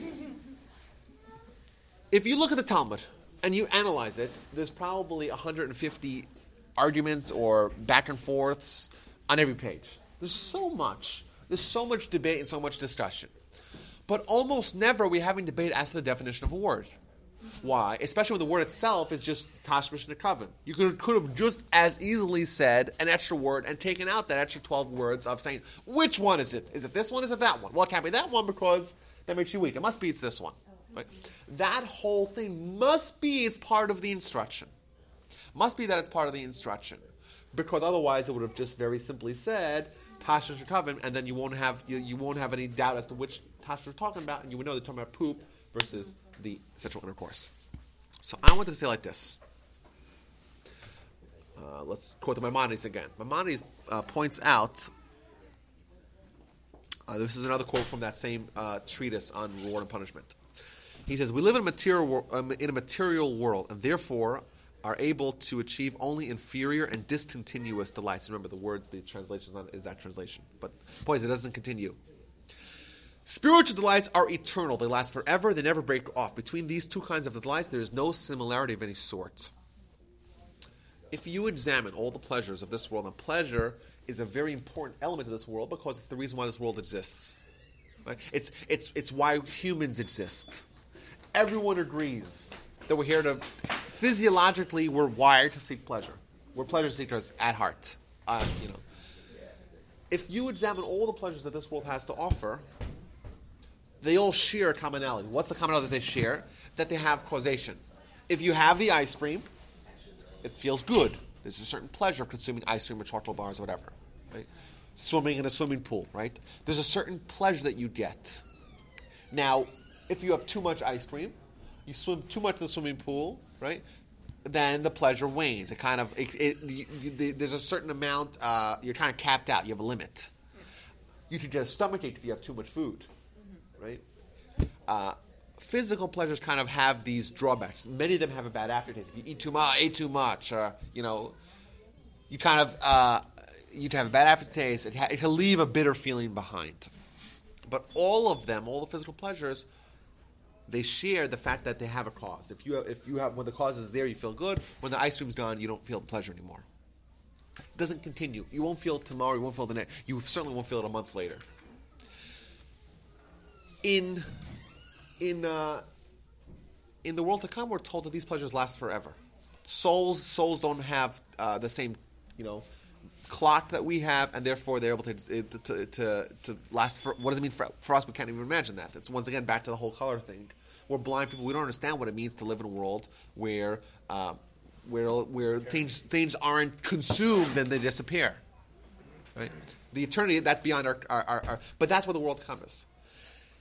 Is there any pleasure in this world that can match that? Not in the quantity, right, in the degree of the pleasure, but in the nature and the kind of the style of the pleasure, where the pleasure kind of continues after the quote-unquote activity that brought about that pleasure. Like having a child or something like that. Well, we'll get to having a child in a second. So as Talmud says, tashmish. Well, initially.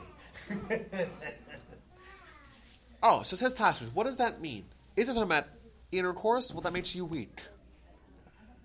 It must mean it's talking about going to the bathroom. What's it saying there? It's saying that objectively we could argue that the pleasure of intercourse supersedes that of going to the bathroom. I think it's a legitimate argument. But that's funny. Maybe it's poop because you're at least guaranteed satisfaction.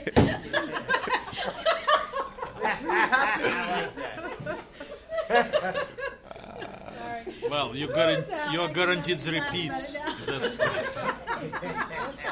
That's The other one, not so much. It's universal. You will be satisfied by the end. That's funny. Yeah, it's good to laugh together, right? It's the only thing left to do. So the Talmud says to us, it cannot be that we're talking about intercourse because it makes you weak afterwards. What's it telling us? We're talking about the measure of pleasure. Remember, 1 second of the world to come supersedes all the pleasure of this world combined.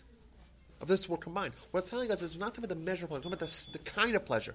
And the kind of pleasure in this world, almost all of them share this thing where it makes you weak. Or at least, minimally, it when the cause is there, then the effect is there. When the cause is gone, the effect is gone. There's but one tiny pleasure that we can highlight, where you kind of feel better afterwards, or the good feeling kind of feels through. Like if someone really needs to go to the bathroom, like afterwards, like to have this relief, and you kind of go, wow, you feel good for even though the cause of the pleasure is no longer there. And that's a kind of just some sort of 1/1,000,000th, or kind of an insight, a measure, a tiny similarity that we can find in this world between that kind of in some way, shape, or form mirrors the kind of experience we could have in next world. When I first examined this piece of Talmud, I was like imagining someone like was Shabbos, or someone sitting in the sun and going to the bathroom. Like that's the ultimate, you kind of have all three together. But what it really what it really is telling us is that there's this idea. We don't know much about it. We know we don't know much about it. We know that we can't really examine it. It's like looking at the sun. But there's some sort of insights that we could gain, and if we spend the time and we learn enough, we could gain a certain understanding into a little bit of the components of this idea. You asked about having kids. I want to argue that certain pleasures are not a measure of the world to come, but they're actually experiences of the world to come. The idea of the pleasure of having a child is a spiritual pleasure. It's not a physical pleasure that shares common aspects of a spiritual pleasure. It's a spiritual pleasure itself. Sure, it is. When they move out, it's very physical. Yeah, very physical, yeah. It's very spiritual, too. We have a big group. All the kids are coming in here to do something at 11:30. So At 11:30 exactly? Yeah, probably. Okay, so... Let's go to another room. Or if you want to continue in the Yeah, we could go to the sanctuary. sanctuary. 11:29, yeah. We could go to the sanctuary. I have some more to say. And I also have a beautiful idea that I read from this past week's parasha. I want to share with you guys as well. You guys want to move there? Is that fine? Yeah. Sure.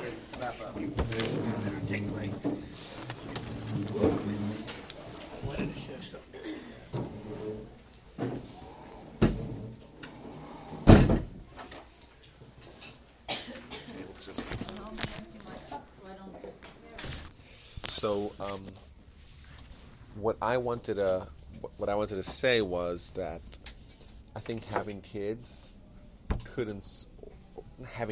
kind of like rearing children and seeing them flourish, that I think wouldn't really fit into the category. Yeah, someone said, "Hey, what about studying Torah?" And studying Torah, as we'll see, Maimonides writes. Now, Maimonides, in a different place, in the book of Mitzvahs, he calls a certain method of studying Torah the greatest pleasure ever. And he uses the same verbiage as he uses for when he talks about the world to come. What he's telling you is that there is ways to experience this in this world. But then you're experiencing the real thing. This particular piece of Talmud is talking about a measure of the world to come. It's something which is physical. Going to the bathroom is a physical thing, right? Shabbos, we do a lot of physical things. It's a mitzvah that has physical components to it. And the pleasure of Shabbos could be you're eating chicken, or you're eating soup, or you're eating meat, or you're just taking a nap. Those pleasures have a certain spiritual flavor to it, or a certain component that it shares with the world to come. And I remember I once was reading. Gosh, I can't remember what it was. It was at least like 10 years ago. I read in some book. Some guy was saying, I don't remember what he was saying exactly. I wish I could remember. I was trying to remember this, racking my brain yesterday, trying to remember this.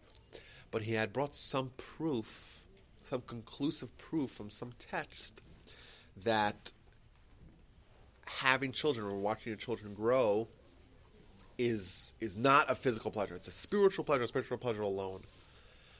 I wish I could remember. Not everybody can have children, and not everybody chooses to get married. That's true. But it's a certain pleasure that parents know that to watch your kids succeed is a fantastic pleasure. That way, but that's right. Not everybody has of course. that ability. Of course. Yeah. But you're right. There's nothing physically pleasurable about raising a child. Because they're No, I don't know. Yeah, I'm saying if before she goes to bed, she comes and hugs you. I mean, yeah, but that's a spiritual. But having a hug is, I'm saying, from your kid is, it's not physically gratifying. It's emotionally maybe. And then It's kind of like somehow. You ruined my life. You don't understand. So like I said, this Rambam in Maimonides, we talked about the mitzvah of loving God. And he says, I like this letter. Oh, could you hear me from there? Okay, so loving God, so he talks about how do you love God? Now, remember, we have 4 chapters of Maimonides on theology, and he himself writes that that theology is not something we're very good at as Jews. Defining God, and we don't spend a lot. The Christians talk a lot about that. Not the Jews. We don't have so much. It's God is the reason for it all, but to understand God is beyond our control. That's what, we don't even allowed to say the 4-letter name of God. And I'll say it because we're talking about God Himself. God Himself is something beyond our capacity. How are we supposed to love God? How do you go about loving God? What do you do? Follow the Torah rules. Okay, that's an easy answer, but what does that mean? You do what He says. How do you have an emotional relationship with an idea that you can't even fully understand? That's a problem. Yes, it is. So Maimonides lays out a 4-point or 4-part process, and he says you have to think, you have to delve until you into one of 3 topics, either Torah or mitzvahs or creation, science, what we would call, right? Which is either the kind of the intelligence of God, like the Torah, the instructions of God, or the handiwork of God. So think about it, but think about it deeply. Delve in it, like invest into it. Invest time and energy and thought until you have an insight, until you get it, until something clicks. And then you have what he calls the greatest level of pleasure possible. That's what he says. You have in this insight, and that's love of God. Like love of God. Love of God is a deep, deep, deep appreciation of God's infinite wisdom. How do you do that? Right. You have to really invest. You have to think about something. You have to v'yizbonin. The word yizbonin means to delve into a very deep level. Delve is not deep enough. Even deeper. Think about what's the right word? Introspect, not really introspect. To delve, but to delve in a profound way until you have some sort of insight.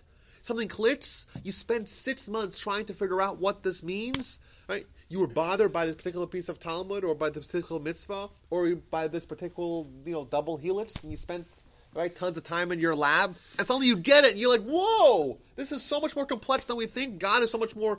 Whoa! You kind of basically have appreciation of God's greatness, and that's an incredible pleasure of discovery. That's what it means to love God, and that's demanded of every one of us. To love God, it's part of the Shema. You have to love God, because God demands of us. He says, "Listen, to understand God Himself, it's really beyond our control."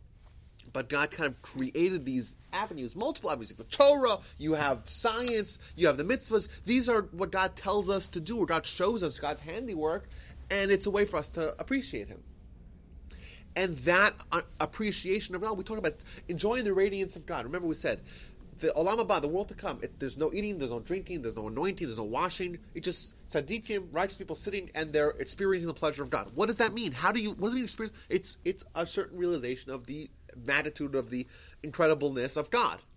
Well, and that's a tremendous pleasure. And it could be experienced in this world, and it was experienced by the people that got it. If you invest 12 years into trying to find some sort of problem in biology, and you just invest, and then you get it, a pleasure unmatched by any of the pleasure of this world. Why? Because that's the pleasure of experiencing God. And I thought that there was a very vague around heaven. Well, it's going to be a new topic: heaven, between heaven and hell. That in Judaism, it's a very vague concept: heaven or the afterlife or whatever. Yeah, I'm saying we don't know a lot about it, and I'm saying one of the questions we asked at the beginning, I just remember we didn't answer, is that all these things are not. It doesn't say anywhere in the Torah, in the Bible, about the world to come. It doesn't say anywhere in the Bible, in the Torah, about Mashiach, but that's already brought down in the Bible itself. Like we talk about those things, and I think it's important. It's important for us to ask the question: well, if it's so fundamental, why is it not discussed? So yes, is it fundamental? Maybe it's not so fundamental. Remember, Maimonides brings this laws of the Mashiach all the way at the end. Maybe it's not so important. Or one of the reasons presented was that the Torah doesn't make any predictions that are unverifiable. I could tell you, if you don't believe in JC, you're gonna face eternal damnation. When you die, you'll be raked over the coals again and again for eternity. Right? That's something that we can't. It's unprovable, and it's unfalsifiable. So no one will ever know if it's. So it's basically a way I can intimidate you, because I could freak you out. Hey, I'm nothing to lose, right? The Torah doesn't do that. None of the predictions in the Torah are unverifiable. None of them are about things that exist in some other world other than the world that we're in today and that we're obligated to keep the Torah in. The Torah makes predictions. It makes tons of predictions. All of them are here and now. Well, not necessarily now, but here on this world with our current repertoire of perception points. Torah says, you go back to Israel because that happened on planet Earth, and we went back to Israel. And now we can see that came true. If the Torah told us everything that happened after you die, or all those things are it's a very weak tactic that, or it could be a weak tactic. Yes, it might be true, but still, we don't want to engage with that because those are things that are unverifiable. Unverifiable and unfalsifiable, you can make it false. You can't disprove it because no one has ever come back from the dead and tell us what actually happens. Well, you have those near-death experiences, but no one has come with great detail. Near death, no one has had like death experiences, right? So that's why we don't. Yeah, it's not so important for us. It's important a little bit. That's what we're told about it, but it's not so important for us. In respect to or in comparison to other important things, but also it's not predicted in the Torah. It's not foretold in the Torah because it's not what we do. We don't just go around and make these bold, audacious predictions that'll freak people out and kind of compel them, kind of twist their arm to observe the Torah, or else you're gonna get burned over raked over the hot coals. Because that's not the way the Torah goes. The Torah makes predictions. All those things are logical and are planet Earth and are verifiable and falsifiable. But this pleasure of the world to come that can be experienced is real. And you talk to people that are that invest their lives in ideas, in science, and they will tell you that there's no experience like the ones that they've had when they've finally had their breakthrough, their discovery, after years and years of investing. Where was that pleasure from? It's a pleasure of discovery. It's a pleasure that envelops the person when they have an insight into God. Yes, is there insight? Is that all that there is with all the cosmos and the trillions and sextillions of stars and everything like that, and the trillions and trillions of atoms within us and cells? Of course, it's vastly more complex than anything we can wrap our heads around. Someone mentioned the brain recently. Someone quoted you about the brain. Yeah, the brain is something that we haven't even scratched the surface of understanding how it works. The complexity and all the neurons and all the interactions, it's just wow, But our little insight, when we have this idea, this perception, this understanding of God, tremendous pleasure unmatched by any of the pleasures. With Torah, I know that there are people that will swear by this. You see people that, my Rebbe in Israel, my teacher in Israel, So he gives the biggest Torah discourse in the world right now, and probably in the last 2,000 years. He has every day 7,000 students for an hour long discourse. 700 students. Sorry, 700 students. It's like Radio City Music. Now, what they're doing is they're studying Talmud on the deepest level possible, like for a minimum of 12 hours a day. Like, these are incredible scholars that are dedicating their lives to it. And if you guys walked into one of these rooms, you've never seen anything like it in your life. You see, it's basically think of 3,000 or maybe 5,000 square feet, just massive room, and benches that seat 10 people. 5 groups of 2. Each one has a stender. Stender is basically like a lectern. Think like a lectern, but like just like that. That's very small, and just like 3 feet between you and the next one, and they're just streaming on top of the lungs. If you walk in there, you're like, this. What is going on here? It's just the highest level of debate that exists, and it goes on for hours. 4 hours in the morning, 4 hours in the afternoon, and then 2 hours at night. They scream at the same time? At each other, because they're arguing, they're debating, and they spend So they're in pairs, right? Yeah, in pairs, and they discuss a Talmud. They're learning a particular piece of Talmud. They do about 10 pages. The average is about 8 pages every 5 months, basically. So they're very slowly, very intensely, and you see people they're talking to each other on top of their lungs, and they're arguing, they're debating, and they're doing it for hours, and they come back, and it's Sunday, and they know that often Sunday, Monday, Tuesday, Wednesday, Thursday, Friday half a day, and you're like, well, these people are really investing their lives. Very intelligent people, and the rest of their lives studying this ancient text. So what happens if they agree on some passage? Yeah, maybe they agree. Maybe they move on. Right? They move on. Yeah. So you spent. Oh, I spent years and years and years in yeshiva. Over in that particular. With one of them, yeah, that one's the biggest one, and it's remarkable. You see some people there that have dedicated their lives to Torah study, and they're the happiest people you ever met. They don't have tons. Work. No. Yeah. So maybe they do work or whatever, or their wife works, but they don't live lives of luxury, and they don't have cars. And they take buses, and they live a very frugal life, but they have this pleasure that we can't even dream about. Like, it's just so beyond, and they're so much happier than we ever are. They are. In this country, aren't a lot of them on welfare? Maybe. I'm saying a lot of people. I'm paying for them. Do they have similar institutions in America too, like in Huh? New York? They have some. There's in the tri-state area. There's some of it. Yeah, and it's growing. But my point is that you begrudge them because you're paying for them. Is that it? Well, no, I begrudge their wives.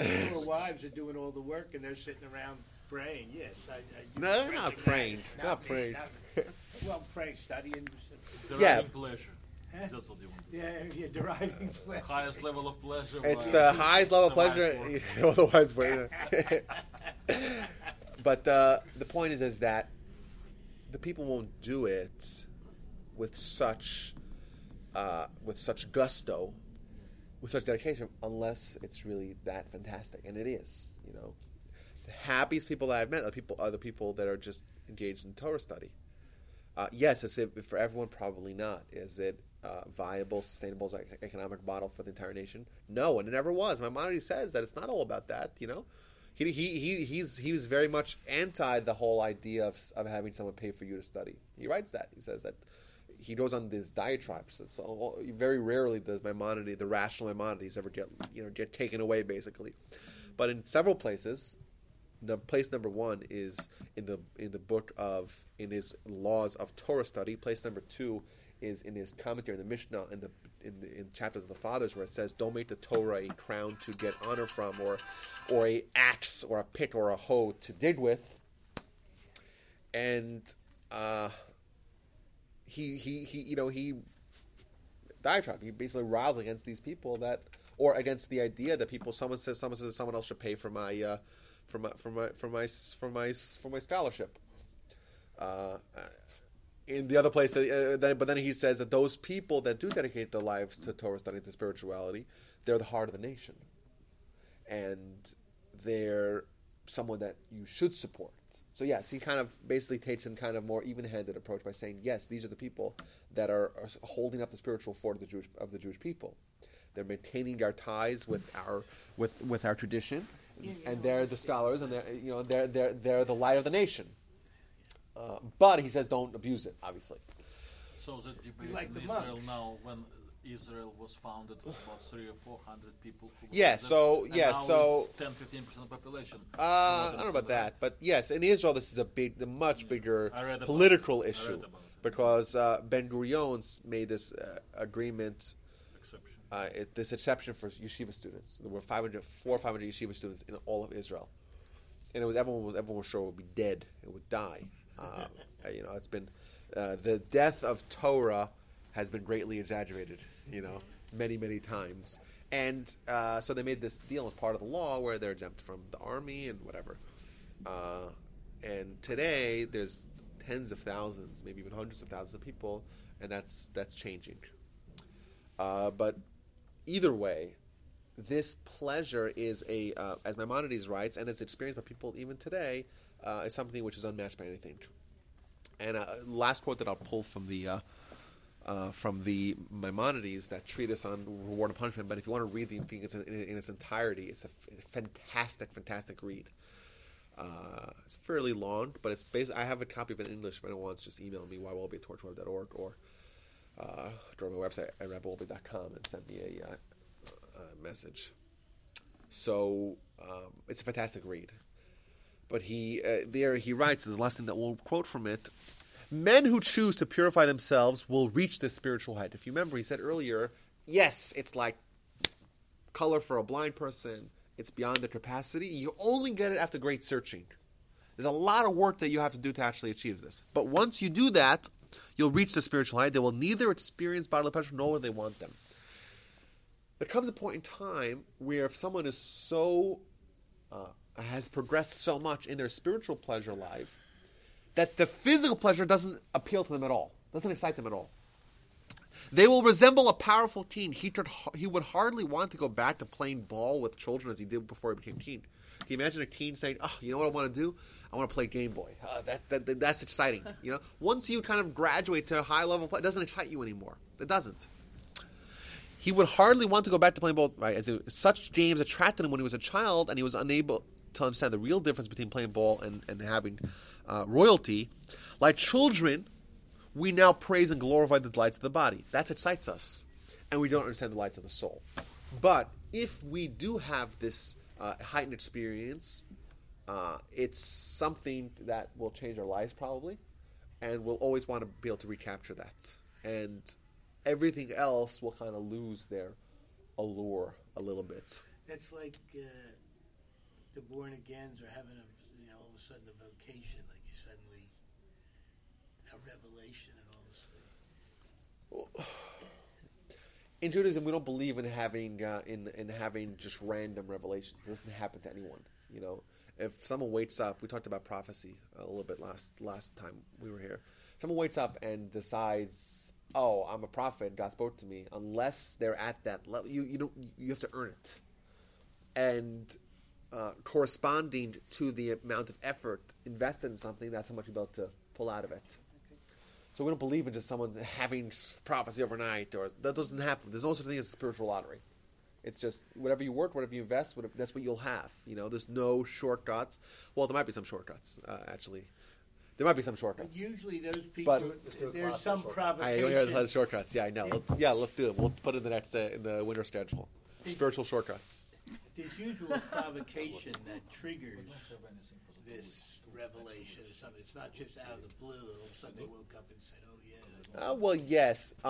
Something bad that happened. Something in their life external. something. They might have external, like Right. yes. I was hit by a bus, and thank God I survived. Something like that, right? Yeah. That's not an internal experience. No, I got you. Of course not. And that's that. I know we went off topic. Yes. But I think that the number one goal of the class was to kind of basically have like an example of what it's like to try to investigate and dissect the Talmud.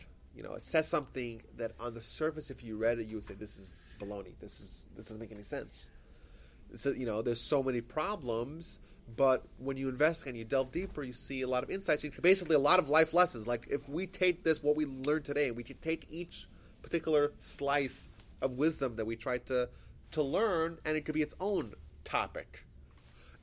There's so much just pushed in, but it's just concealed with this mask. And if you learn and you kind of live with an idea, you could kind of slowly peel away and kind of gain the insight of the lesson, and it can teach you a lot about life and try to maximize the pleasure. Yes. There's a verse in either Psalms or Proverbs, I think, and I'm about to misquote it, but says that it's to the honor of God to conceal a thing and the glory of kings to seek it out.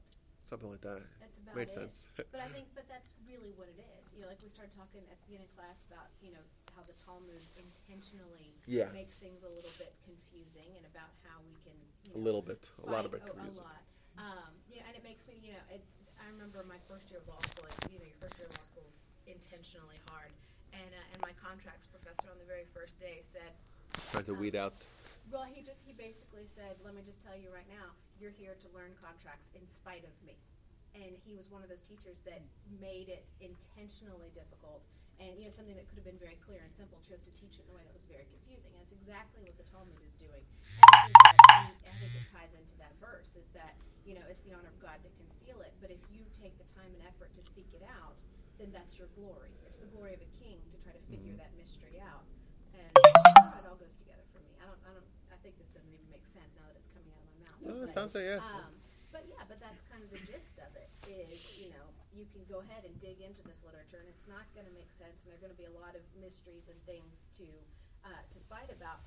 But it's the process of doing that gives you that moment of insight that creates that love of God that Maimonides was talking about. It also goes back to what you said weeks ago, which is you only appreciate something if you work for it. A la the gumball machine doesn't work. If it's just popped out in little nuggets. I like the way, and I call back to previous classes. But isn't there a common idea, like between the Sabbath and the first thing you said, but that you need somebody else? I mean, to experience the Sabbath, you can try to do it yourself, but the joy of sharing it and appreciating the soup or the cholent or whatever that's to come, to do it alone isn't enough. Yeah, so to do it with other people. Yeah, so there's always the element of community. Of study, learning Talmud. Yes. I mean, it's one thing if I took a page up there's a book in front of me, the Talmud. If I tried to read it, I might gain something, but if I talk to you or talk to you or whoever, I'm doing it together, experience the Sabbath with somebody else, experience a book. I think that's where the... I actually had when I was in a yeshiva in Israel, so it was a kind of a different... It was structured as it kind of had all levels. It had like more advanced students, and it had newcomers who knew nothing. So one day I was tasked with learning or talking to a guy who had just walked in. And, a lot of Jews in America, well, they had some sort of background. They went to day school, to Sunday school, to Solomon Schechter, something, And this guy walked in and he didn't know anything. He didn't know a single Hebrew letter. Nothing. He didn't know anything. Nothing. And he was a very intelligent guy, and we kind of hit it off really well. And the first day I said, okay, fine, you don't know how to read Hebrew. Let's get the flashcards. And this is a very, very, very intelligent young man. And he was there with flashcards with me. So I was saying, this is an Aleph, and this is the sound of H, and this is a Gimel, whatever. That's what I did with him, whatever. And he picked everything up like this. But was it the fact that he knew he was a Jew and that was it? Or yeah, he didn't even know he was a Jew? Yeah. He knew he was Jewish, didn't mean anything to him. Anything? Somehow he had some sort of desire to come to Israel. He came to Israel, he ended up in the yeshiva, and he's like, I'm doing it. So he started learning more and more and more, and then it was the Passover time, so I was going back to visit my family, in the East Coast. So I said to him, there's another guy who was a little more advanced who had just finished an entire tractate of Talmud. I said, why don't you guys learn together? Finish this tractate of Talmud over the break while I'm in New York. So they said, okay, fine. I'm like, okay, I just did that, whatever. I went to New York. I forgot all about it. I come back. I'm like, oh, how you doing? He's like, oh, by the way, we're almost finished. We have 6 pages to go. These guys actually took my idea seriously and actually sat down and they were learning like 5 hours a day together. And over the whole break, when no one else was in yeshiva, it was Passover time, everyone was off, and they were pounding away. They finished the whole thing. They did it. And now I just got a call from him actually on the phone. My brother called me. My brother is in yeshiva still, the older brother. And he tells me, do you know this guy named Chaim Gamliel, which is his Hebrew name? He's like, he's sitting next to me in the mirror. He's like sitting next to me in like the yeshiva, like this advanced yeshiva. And like just, basically, not quite overnight, but over a couple of years, he became from someone who knows nothing to someone who's learning in the most advanced yeshiva in the world on the most advanced track, and he just became like literally from rags to riches. Overnight, but over a couple of years. And that's remarkable. Yes, but most people that don't have a strong background, it's much, much harder to them to have this kind of level of connection with Torah. Of course. But we value Torah study and mitzvah connection, any little bit, whatever level, whatever degree, whatever someone's holding, irrespective of their denomination, which is a bunch of nonsense. We don't believe. There's no politics in family. I don't believe in denominations. Affiliation, all that's nonsense. We're Jews, we're family. We have a tremendous tradition, and whatever someone does is incredibly valuable and incredibly meaningful, and something that they should cherish, and something that I admire. Will everyone reach the level of advanced Talmud? Probably not. Does that mean we should just fold our cards and just go home? Also not. Anyhow, that's that. Thank you all for letting me go over time. By the way, just to let you know, we are having class next week, even though there's no religious school, which means we won't have to be shuffled around. Fantastic. It's, what's the topic? God and man, the delicate balancing act of faith and personal responsibility. Ooh, nice. Got to prepare the class. Esoterics. You came. That was my suggestion. Parents are observant. But then we're going to go back to history because we couldn't finish up.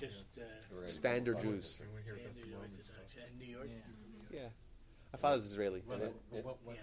So then there will be no class the Sunday after Thanksgiving. Right. Then we'll do 2 more histories, try to hopefully wrap it up. And then the Sunday before Christmas Day, we will have a class, why Jews do not believe in Jesus. Nice. Yeah, but we have the Messianic seasonal Jews who do believe in it. So we'll have a seasonal topic. And the gala. Gala's Wednesday night. So if anyone doesn't have a seat, speak to Dan. Dan's arranging a third table. Is that right? When you just to look you off, I'll see you in the room. You don't mind it. I'm so I